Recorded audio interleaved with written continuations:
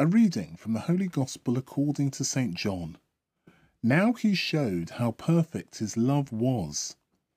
It was before the festival of the Passover, and Jesus knew that the hour had come for him to pass from this world to the Father.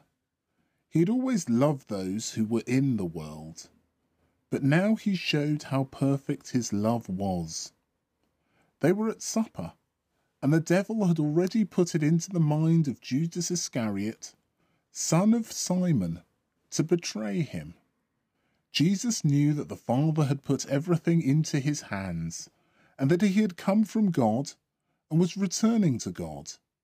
And he got up from the table, removed his outer garment, and taking a towel, wrapped it round his waist. He then poured water into a basin and began to wash the disciples' feet, and to wipe them with the towel he was wearing. He came to Simon Peter, who said to him, "Lord, are you going to wash my feet?" Jesus answered, "At the moment you do not know what I am doing, but later you will understand." "Never," said Peter. "You shall never wash my feet." Jesus replied, "If I do not wash you, you can have nothing in common with me." "Then, Lord," said Simon Peter, "not only my feet, but my hands and my head as well."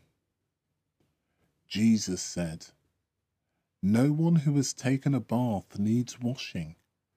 He is clean all over. You too are clean, though not all of you are." He knew who was going to betray him. That was why he said, "Though not all of you are."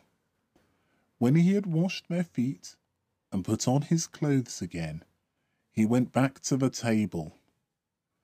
"Do you understand," he said, "what I have done to you? You call me Master and Lord, and rightly, so I am. If I then, the Lord and Master, have washed your feet, you should wash each other's feet. I have given you an example, so that you may copy what I have done to you." The Gospel of the Lord.